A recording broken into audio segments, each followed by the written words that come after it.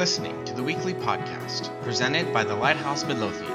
For more information, please visit us at www.dfwlighthouse.org. Thank you, and God bless.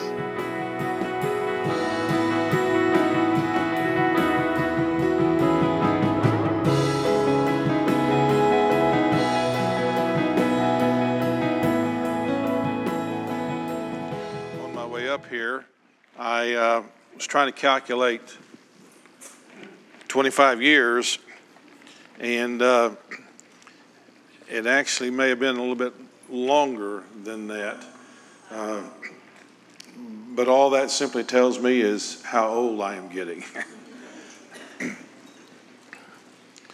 it's good to be with you here, and I am thankful for the long-term relationship that I've had with this fellowship.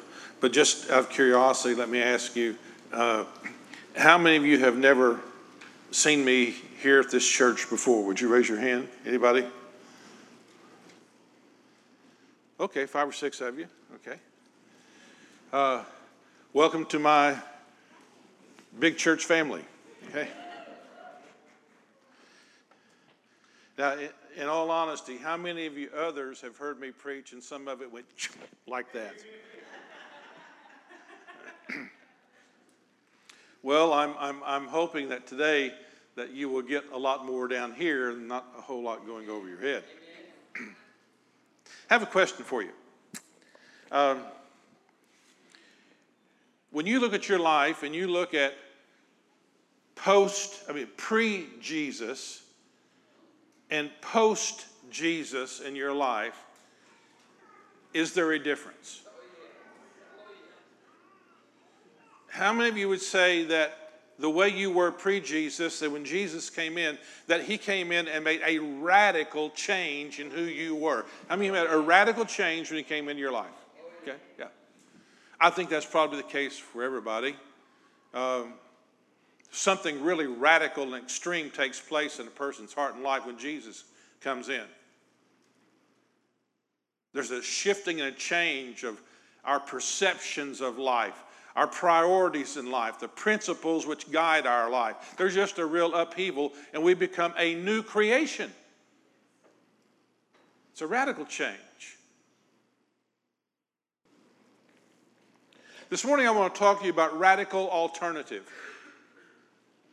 But I want to take that same experience which you had individually when Jesus came in and made a radical change in your life, and I want us to apply that same principle to when Jesus came into his own life and his own culture and his own society.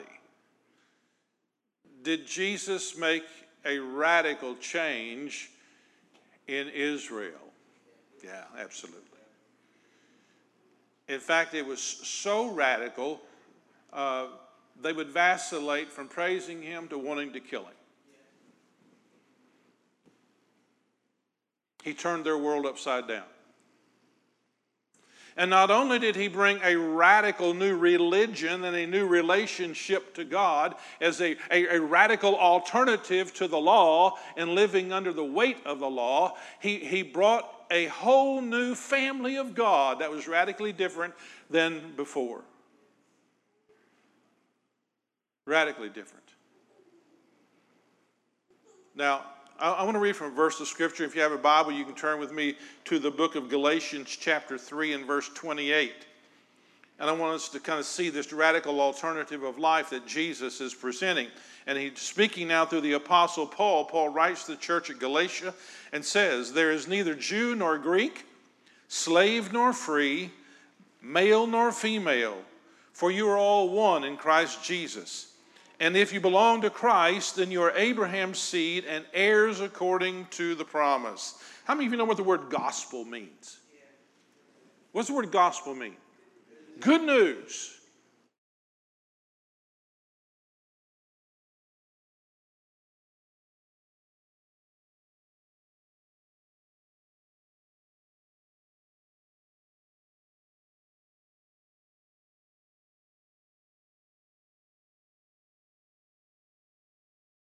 Let me give you the bad news first. We'll get the bad news out of the way, okay?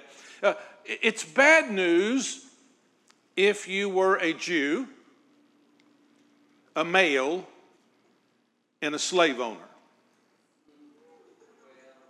That's bad news. Because what Jesus now brought was a new life in God, and Paul is expressing this. We are now one in Christ in God's kingdom, where he now made the Gentile and the female and the slave have equal footing as did the Jew, the male, and the slave owner. You see, what the gospel did was give a radical alternative to life in God, to where there is, I'm going to use the word because I'm going there this morning, but where our nation is.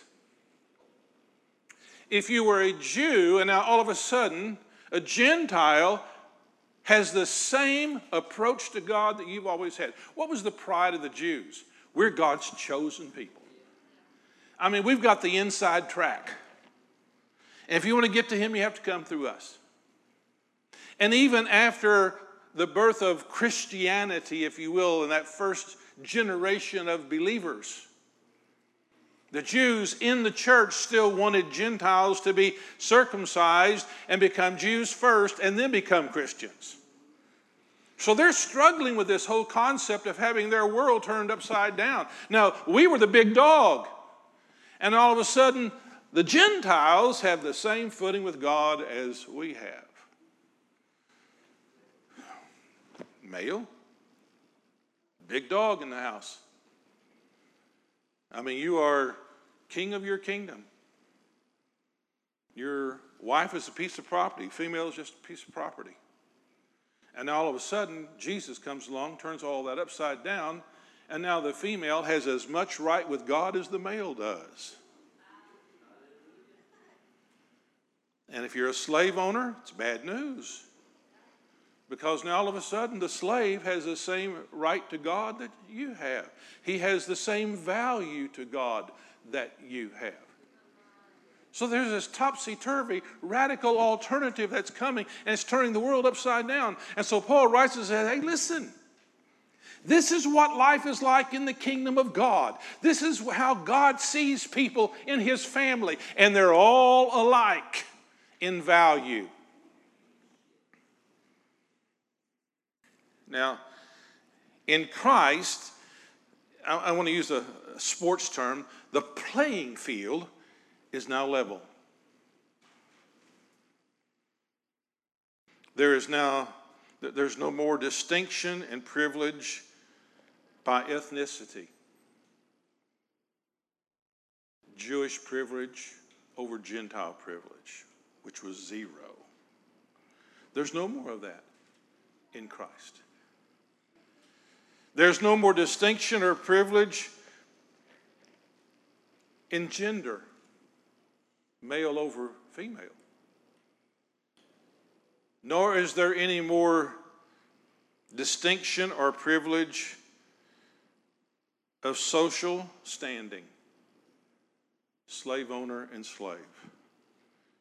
God just wiped all of that out in the coming of Jesus Christ. Let me read to you from 2 Corinthians. Paul speaks to the church at Corinth. He's touching on this very same idea of this radical alternative of things being turned upside down by Jesus. And he says, and he died for all, that those who live should no longer live for themselves, but for him who died for them and was raised again. So from now on, we regard no one according to the flesh. Here's the cause, here's the effect.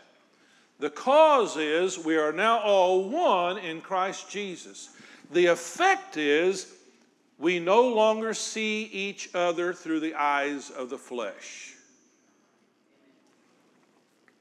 Now, let me kind of touch on that a little bit further, in that I am fortunate to have sight. I am not blind.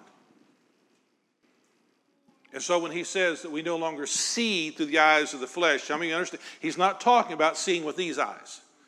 He's talking about seeing with the precept of spiritual eyes versus natural eyes.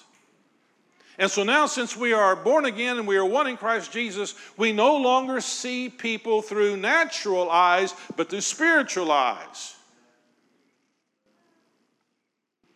I have eyes to see, and I, most of the time, can tell a difference between male and female.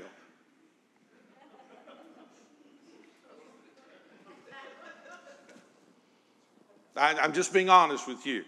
I don't always know, okay? But most of the time I can tell the difference between male and female, okay? I have eyes to see, and I can tell the difference most of the time between a black brother and myself. So what's he talking about?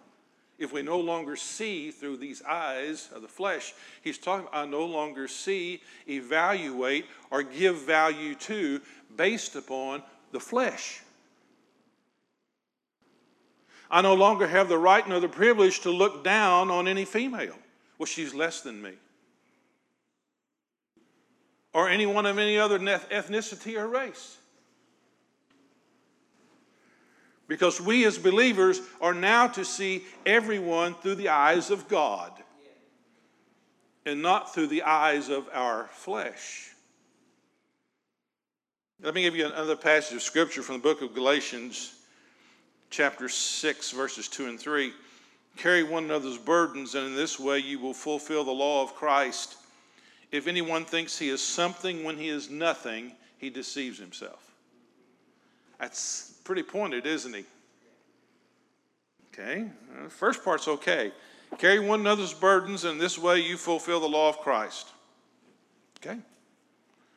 But if anyone thinks he's something when he's nothing, have you ever met anybody who thought they were somebody? Okay? And they usually had a higher opinion of themselves than anybody else did. But the Scripture says they deceive themselves because they really don't have more value in God's eyes than anyone else. Now, where I'm going with all this is to where our nation has been for years, and particularly the last 2 or 3 months. What we're seeing in the racial tension and strife in our nation is not new. It's reached a new dimension, but the principle is not new.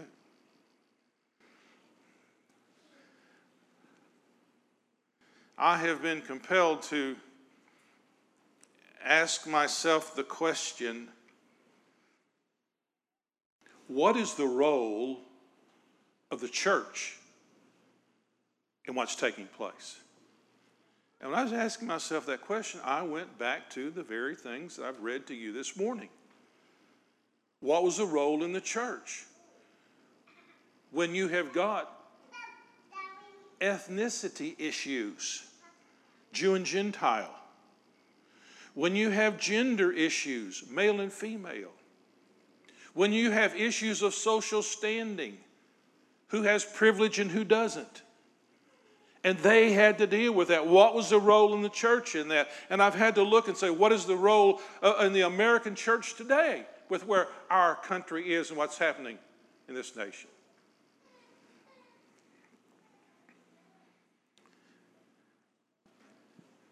One of the things that struck me as I was reading through this and going back to the first century church was the passage I gave you in Galatians, chapter 6, verses 2 and 3, and is that you bear one another's burdens.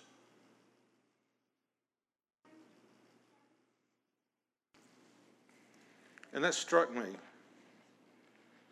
And I would tell you this, in this hour where this nation is, it is time for the church to offer a radical alternative to race and to religion. It is my persuasion that the church has not done a good job of that. I really think that starting in the 1960s, there began to be a shift away from the church's focus on the Holy Spirit and on God over onto self. And there began to be, the Christian bookstores were flooded with self-help books, and the attention away from the Holy Spirit to me.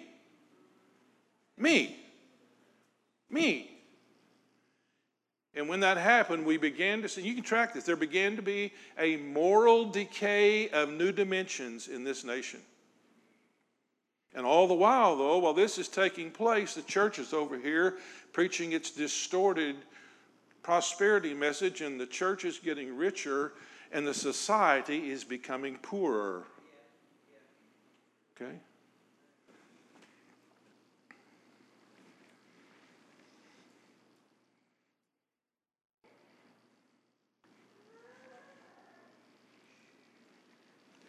There's a passage in Luke and a passage in Matthew that have really resonated with me. Jesus says, "You are the light of the world. And you're like salt of the world." And the light, you don't go and take and hide it. It doesn't serve its purpose. And salt, if it's lost its saltiness, it's not good for anything. It's lost its purpose. Now, Dr. Luke speaks that in very benign language like I just did. Very powerful, but very benign. Matthew adds another phrase. And frankly, I love it. Because when he talks about salt, he not only says if it's lost its saltiness, it's not good for anything. He takes a step further and says, it's not even worth putting on a dung pile.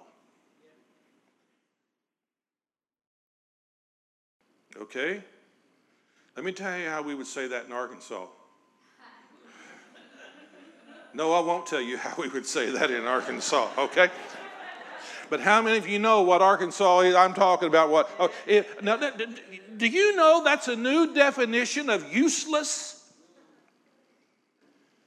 If you can't put salt on a pile of dung and it has no influence on dung, that's useless. Do you get that? It's useless.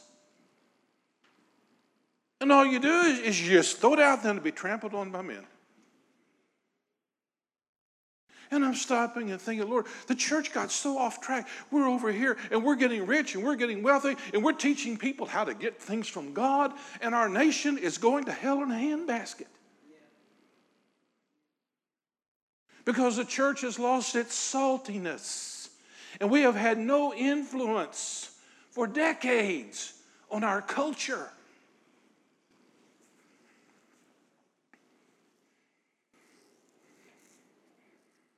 Okay, that's my generation. That's in my lifetime.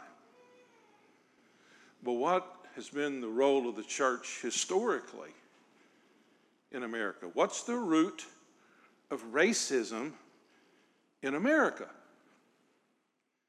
Now, to this point, how many of you have sort of somewhat been in agreement with everything I've said? Raise your hand, okay? Everybody's okay with what I've said? Okay? Well, I may lose some of you from this point on. Okay? So, here we go. 25 years may be over. Okay?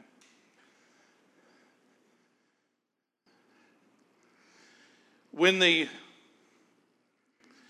first white settlers came to this country,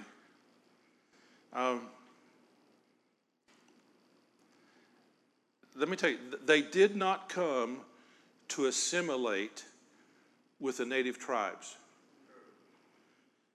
They did not come to join with them in life. They came to dominate and conquer them.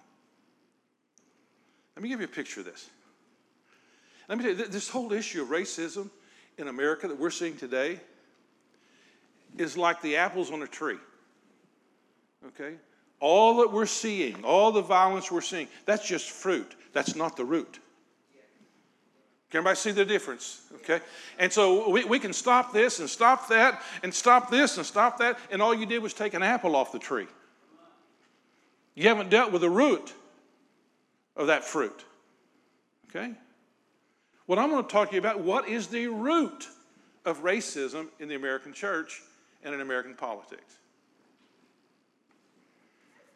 In 1620, a Puritan preacher, elder, and lawyer, okay, same guy, John Winthrop, came over on a ship, and on his way, that's significant, on his way here, not on arrival, on his way, he wrote a sermon called A Model of Christian Charity. And in his sermon, he had multiple points, point 1, point 2, point 3, okay? And what it was a devised strategy for the white race coming to this new continent as the new Israel and the new chosen people of God.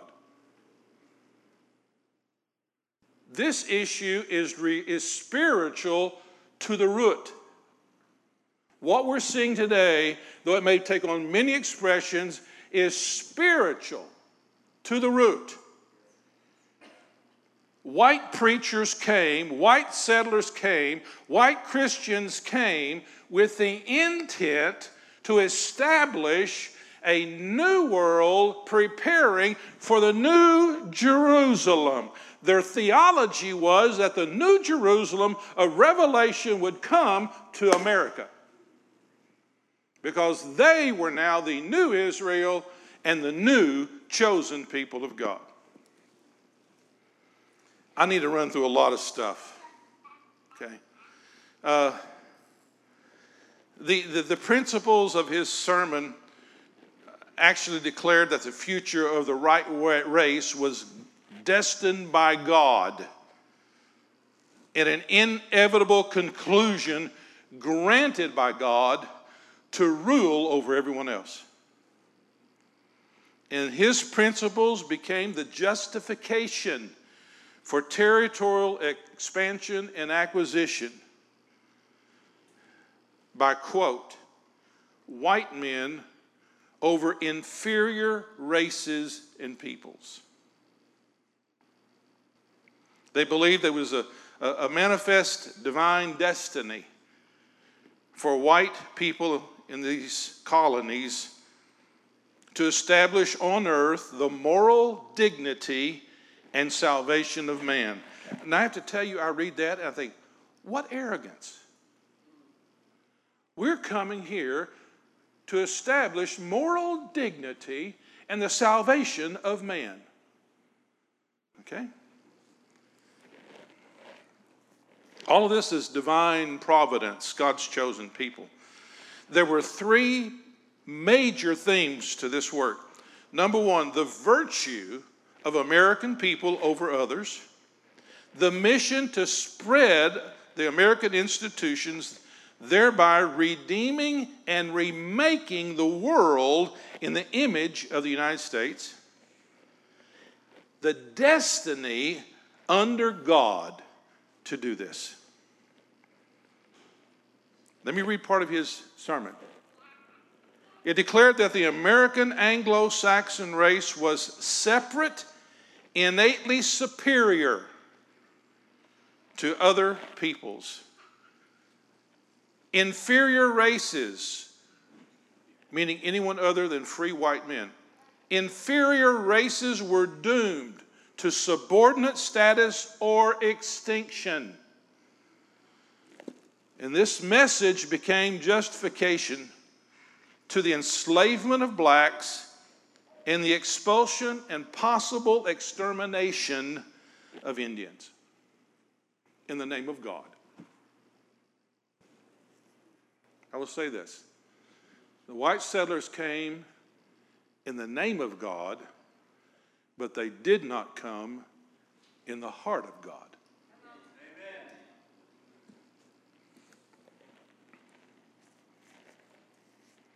All of this was wrapped up in the colonies and then in the States in an eschatology of postmillennialism.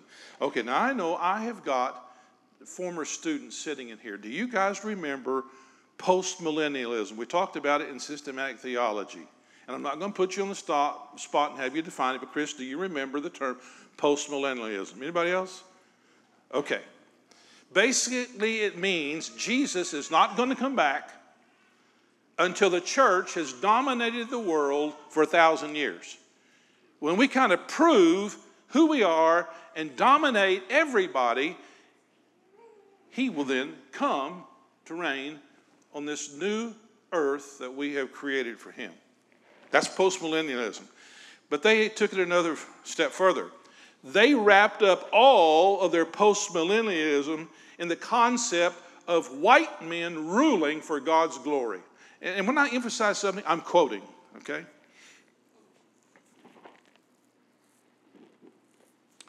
Nathan Hatch, who is presently the president of Wake Forest University, wrote a book that 2,000 historians say that it is the top 1 or 2 book ever written on the history of the American church.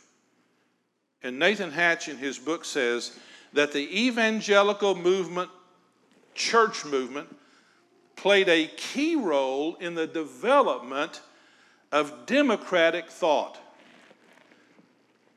Multiple history books account this.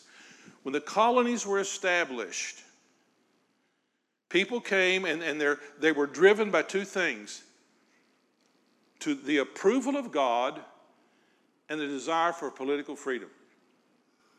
They didn't want to be ruled by King George anymore. And they came believing, largely because of this man's sermon, that God was giving his okay. They had God's approval and the desire to be free from King George. But what they did in the early days of the colonies, for at least 30 years, no person could hold office unless they belonged to a church. Okay. Why did they come over here?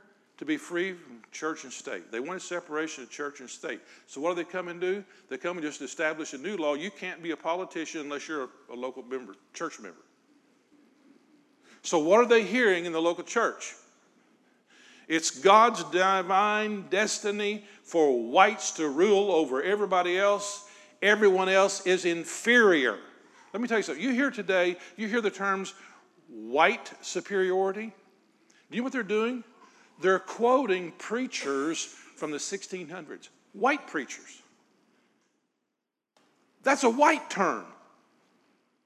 So when you find black people today quoting it, no need to get upset. They're just quoting preachers. White privilege. All the terminology is being bounced around today. It came from the sermons of white preachers who were molding the minds and the hearts of all the politicians who would soon be elected to a position.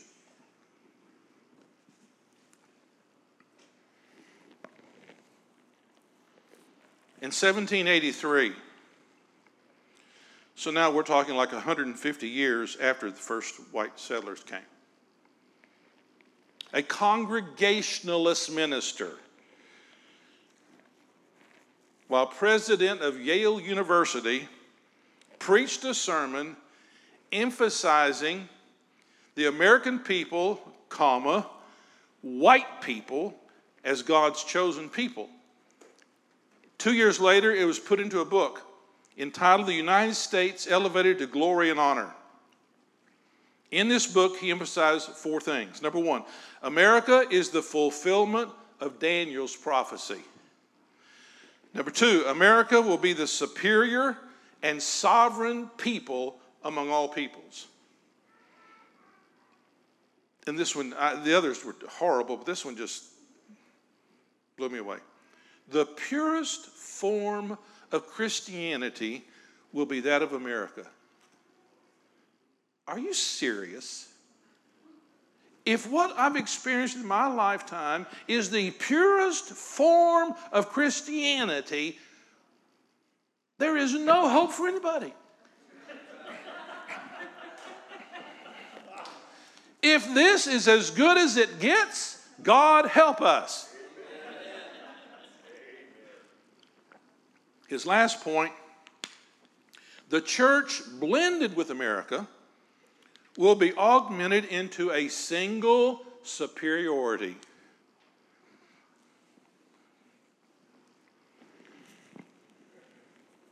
Another preacher said that the American people, and by the way, anytime these people talked about people, they literally meant free white men. Nobody else. Okay? Because nobody else had a vote, nobody else had a voice.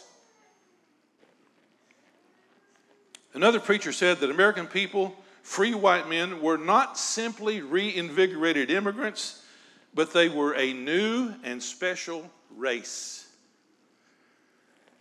Okay, let me jump ahead of 50 years. To the time of the Revolution, American Revolution, to 1832, when there's a period called the Second Great Awakening. And there's a great spiritual move where the gospel is presented to everybody. Whites, blacks, Indians, everybody. And there's a lot of people getting saved. But that's where it stopped. Within the churches, you could get saved. You were good enough for God, but you weren't good enough for us. You see, because racism continued, and you can be saved, but here's what you do. Okay? There were 4 things that actually compelled thousands of black people to leave the church. The general message of the church, though it offered redemption in Christ, was a theology and message which kept them in subordinate positions to white believers. Segregated seating was enforced. Blacks were forbidden to vote on church matters, and blacks could not hold leadership positions. How many of you have heard of Charles Finney? Charles Finney, great revivalist, thousands of people saved. But it was a white revival. Few Indians, few black people saved in his meetings, but thousands of white people. But it didn't have a lot of impact on, if you will, regular living. Charles Finney said, now remember, all these preachers are post-millennialists. We've been given a mandate by God to rule and conquer inferior peoples until Jesus comes. He said in 1835, if the church will do its job, the millennium can begin in 3 years, or 1838.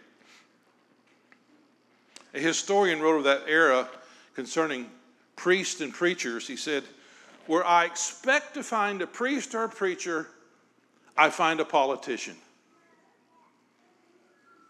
So not only are they preaching this salvation in Christ, the preachers are also preaching this political position of dominance and control and superiority. All right, let me jump ahead. I've got so much stuff. I don't know what time it is, but how many will stay with me till I'm done? Okay. In 1848, or 218 years after the Puritans arrived, this is shortly after, now this gets personal here, shortly after the annexation of Texas from Mexico. Now that's their word, annexation. What really happened? A war which conquered, okay? All right. So after the annexation of Texas, there is a move in Congress to annex all of Mexico because the Mexican army is now weak. The government has lost its will. This is the perfect time for us to annex Mexico. What does that mean? Now's a good time for us to conquer Mexico, okay? Now remember, this is 218 years after the Puritans have come. And this is now like 65 or 70 years following the American Revolution. The common belief was expressed in Congress by Senator John C. Calhoun of South Carolina. This senator had approved the annexation of Texas, but he was opposed to the annexation of Mexico. And this is what he said on January the 4th, 1848, before all the houses of Congress. I quote, "We have never dreamt of incorporating into our union any but the Caucasian race, the free white race. To incorporate Mexico would be the first instance of the kind of incorporating an Indian race. For more than half of the Mexicans are Indians, and the other half is composed chiefly of mixed tribes. I protest against such a union as that. Ours, sir, is the government of a white race." 237. Now, the reason I'm giving you all these long periods of time is that you begin to see woven into the whole church and political fabric of this nation is white superiority, white privilege, white supremacy coming from white preachers who molded the shape and thinking of white politicians. 237 years after the white race landed in America, the Chief Justice of the United States Supreme Court, Roger B. Taney, issued a decree in support of legal supremacy. And the year was 1857, and the Dred Scott ruling. How many are familiar at all with the term? You've ever even heard the phrase, Dred Scott ruling? Okay. I have a copy of that. I just want to hit a couple of highlights of what he ruled in 1857, some 237 years after the whites came. The words people of the United States and citizen are synonymous terms, and they mean the same thing. They both describe the political body who, from the sovereignty and who hold the power, and conduct the government through their representatives. The question before us is whether the class of persons described in the plea of abatement, the people of African ancestry, compose a portion of this people under the Constitution and are constituent members of this sovereignty. We think they are not, and that they are not included, and were not intended to be included under the word citizens in the Constitution. And there's some more stuff. Let me jump down to,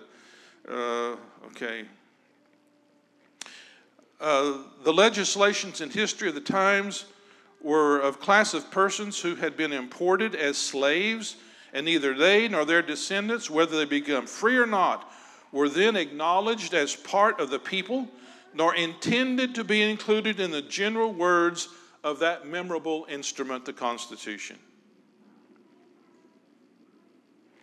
The general words above quoted, and I'm quoting him now, seem to embrace the whole human family, and if they were used in a similar instrument, they would be so understood. But it is too clear to dispute that the enslaved African race were not intended to be included and formed no part of the people who framed and adopted the Declaration of Independence. Well, some 4 years after he wrote that, the Civil War began. So in 1865, within the Civil War, blacks were given their freedom on paper. And that's the only place it counted, was on paper. How many of you are familiar with Jim Crow laws? You ever heard the word Jim Crow? You know what they are? Well, all across the states, when the Constitution, and there was an amendment added, okay? After the Civil War, President Lincoln gave blacks their freedom. The 13th, 14th, and 15th Amendments were added to the Constitution. The 13th gave the black people citizenship. The 14th gave them the right to vote. The 15th took away mandated slavery and labor for indentured labor. Okay? And that 14th one, which gave everyone the right to vote, left out women. That didn't happen until the 1900s. It's still a white man's government. Okay? But they had these amendments so that blacks now are free. Blacks have the right to vote. But so since now blacks are free, all over this nation, Jim Crow laws were established, which were local laws. And the federal government just looked the other way. Federal laws with horrific penalties if someone broke them. And they were all designed for black people. So it just became a legal way to have free black labor. You'll need to check on that yourself. And the use of indentured labor or peonage was at work in this country until the 1950s, where if a man was in debt to you, you could put him to work until he paid it off. And it was always black people having to pay a debt they couldn't pay, so they were hired out to do work. Let me get back on track. 1855, 265 years after the whites have come, 20 years after the Civil War is over, a white preacher, Isaiah Strong, who happened to be one of the most influential Christian voices of his generation, wrote a book, Our Country. That book became the Bible for people convinced that it was an Anglo-Saxon race's destiny to dominate and even eliminate inferior races of the world. He wrote, "It seems to me that God, with infinite wisdom and skill," is that not atrocious? It seems to me that God, with infinite wisdom and skill, is training the Anglo-Saxon for this hour. The world will soon enter a new stage of its history, the final competition of the races for which the Anglo-Saxon is being schooled. This race of unequaled energy, the purest Christianity, having developed peculiarly aggressive traits, will spread itself over the earth. And can anyone doubt the result of this competition? In my mind, there's no doubt that the Anglo-Saxon is to experience the commanding influence of the world's future. Let me wrap this up. The evidence of history reveals that the primary root of racism in America is, in a broad-brushed sense, the white church. It validated the legislative and judicial strength of democracy from its pulpit, its preaching, and its writings.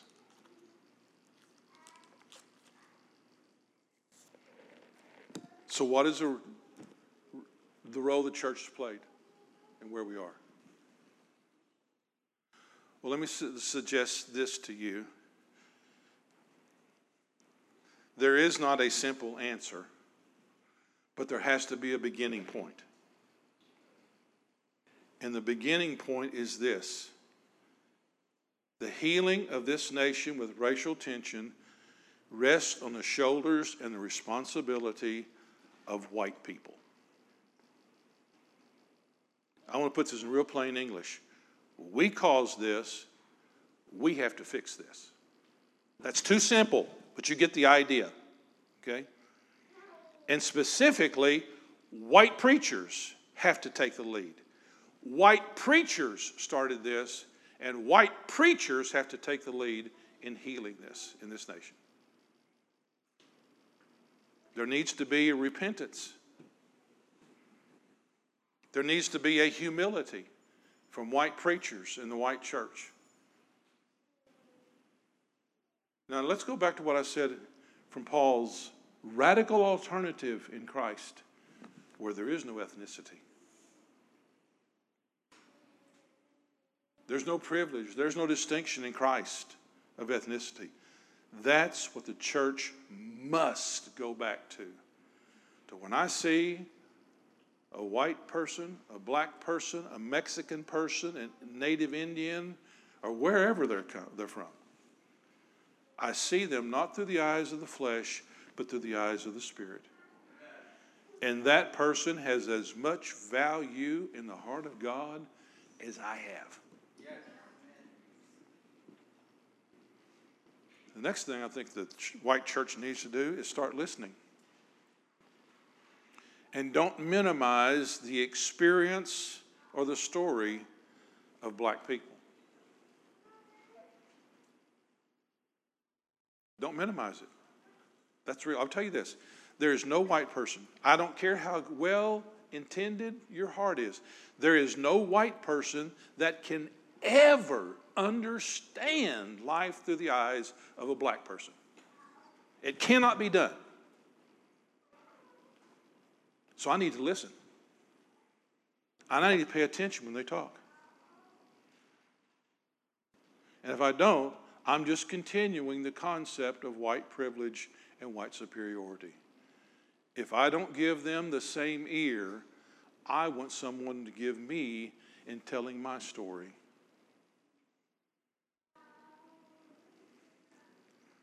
I don't know what time it is, but I've kept you way past normal. But I'll tell you, don't do this.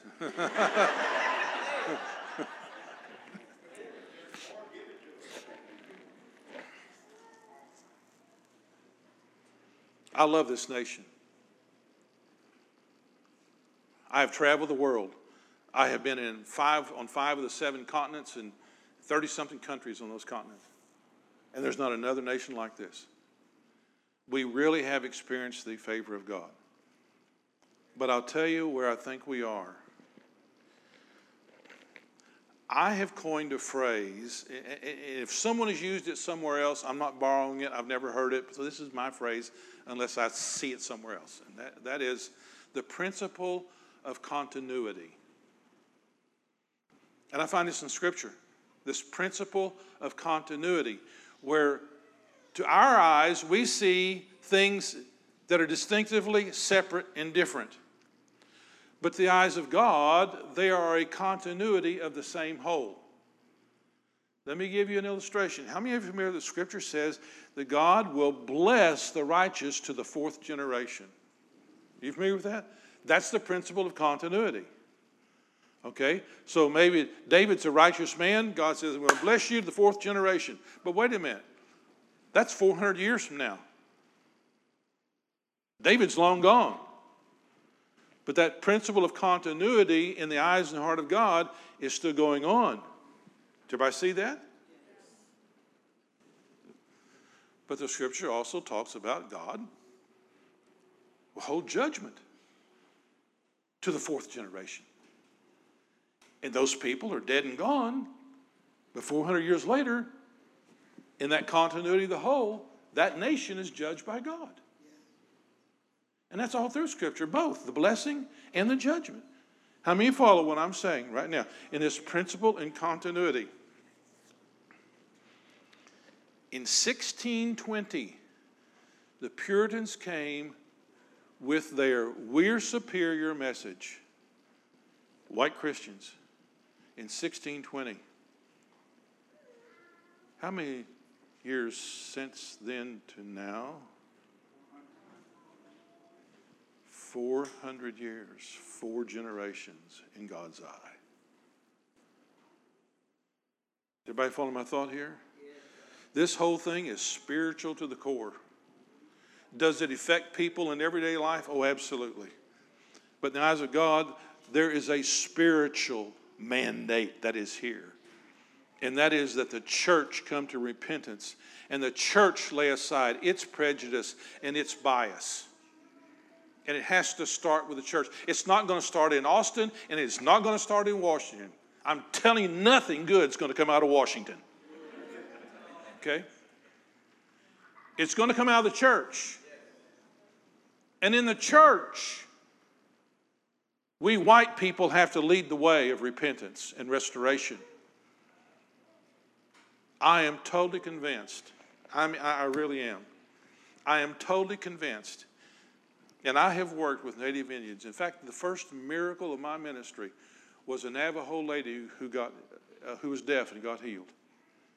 I have worked with American Indians. I have worked with Hispanics. I have 3 grandchildren that are 1/4 Mexican. I have worked in Nigeria since 1998. It's over 22 years. I have worked in Asia for 32 years. I have worked with multiple cultures around the world. And one thing I have found is a sense of graciousness. Whenever I have humbled myself as it was needed and they received it. I am totally convinced that if white preachers and the white church would humble ourselves before God and lay at His feet any sense of religious or spiritual superiority, I believe the other races would embrace us and forgive us. I want to tell you something.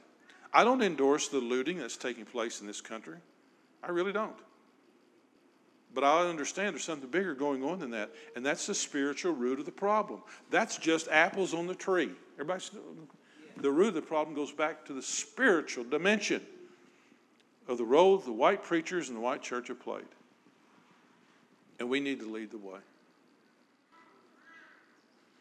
I would like for all of you, as part of the family of God, all of you, regardless of what the eye sees as race or ethnicity or gender, I'd like for you to stand. And I want us to pray and humble ourselves before God.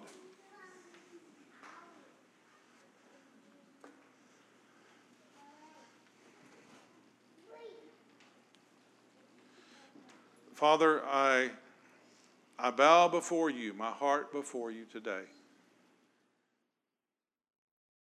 And I ask you to work by your Holy Spirit in my heart and in the heart of every person here, your work. Really, really bring us into your kingdom to where we understand we have dual citizenship, one here, but primarily I am first a citizen of heaven, which has a different government than this government. Father, enable us by your Spirit to, from this day forward, do our best by your guidance, not to judge or see people through natural eyes, but to see them as you do, through spiritual eyes. And that every single person has the same value before God. And they have the same accessibility to God that I have. Father, I tell you, I openly refute and reject the concept of white preachers and the white church and the founding of this nation. I refute it and rebuke it in the name of Jesus. Evil, racism is a sin.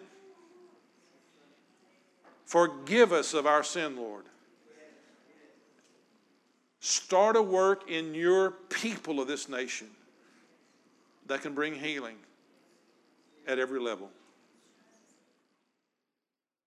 Father, have mercy on us and have kindness. And I pray, Father, through your church, the one church, you will begin to speak and work your heart. Give people of your church courage to not be intimidated. No matter what people the world may say, may we stand strong and declare, this is God's truth. This is God's truth. And give us the courage to speak up and not be silent in the face of injustice. Father, touch us. Empower us by your Spirit, I pray.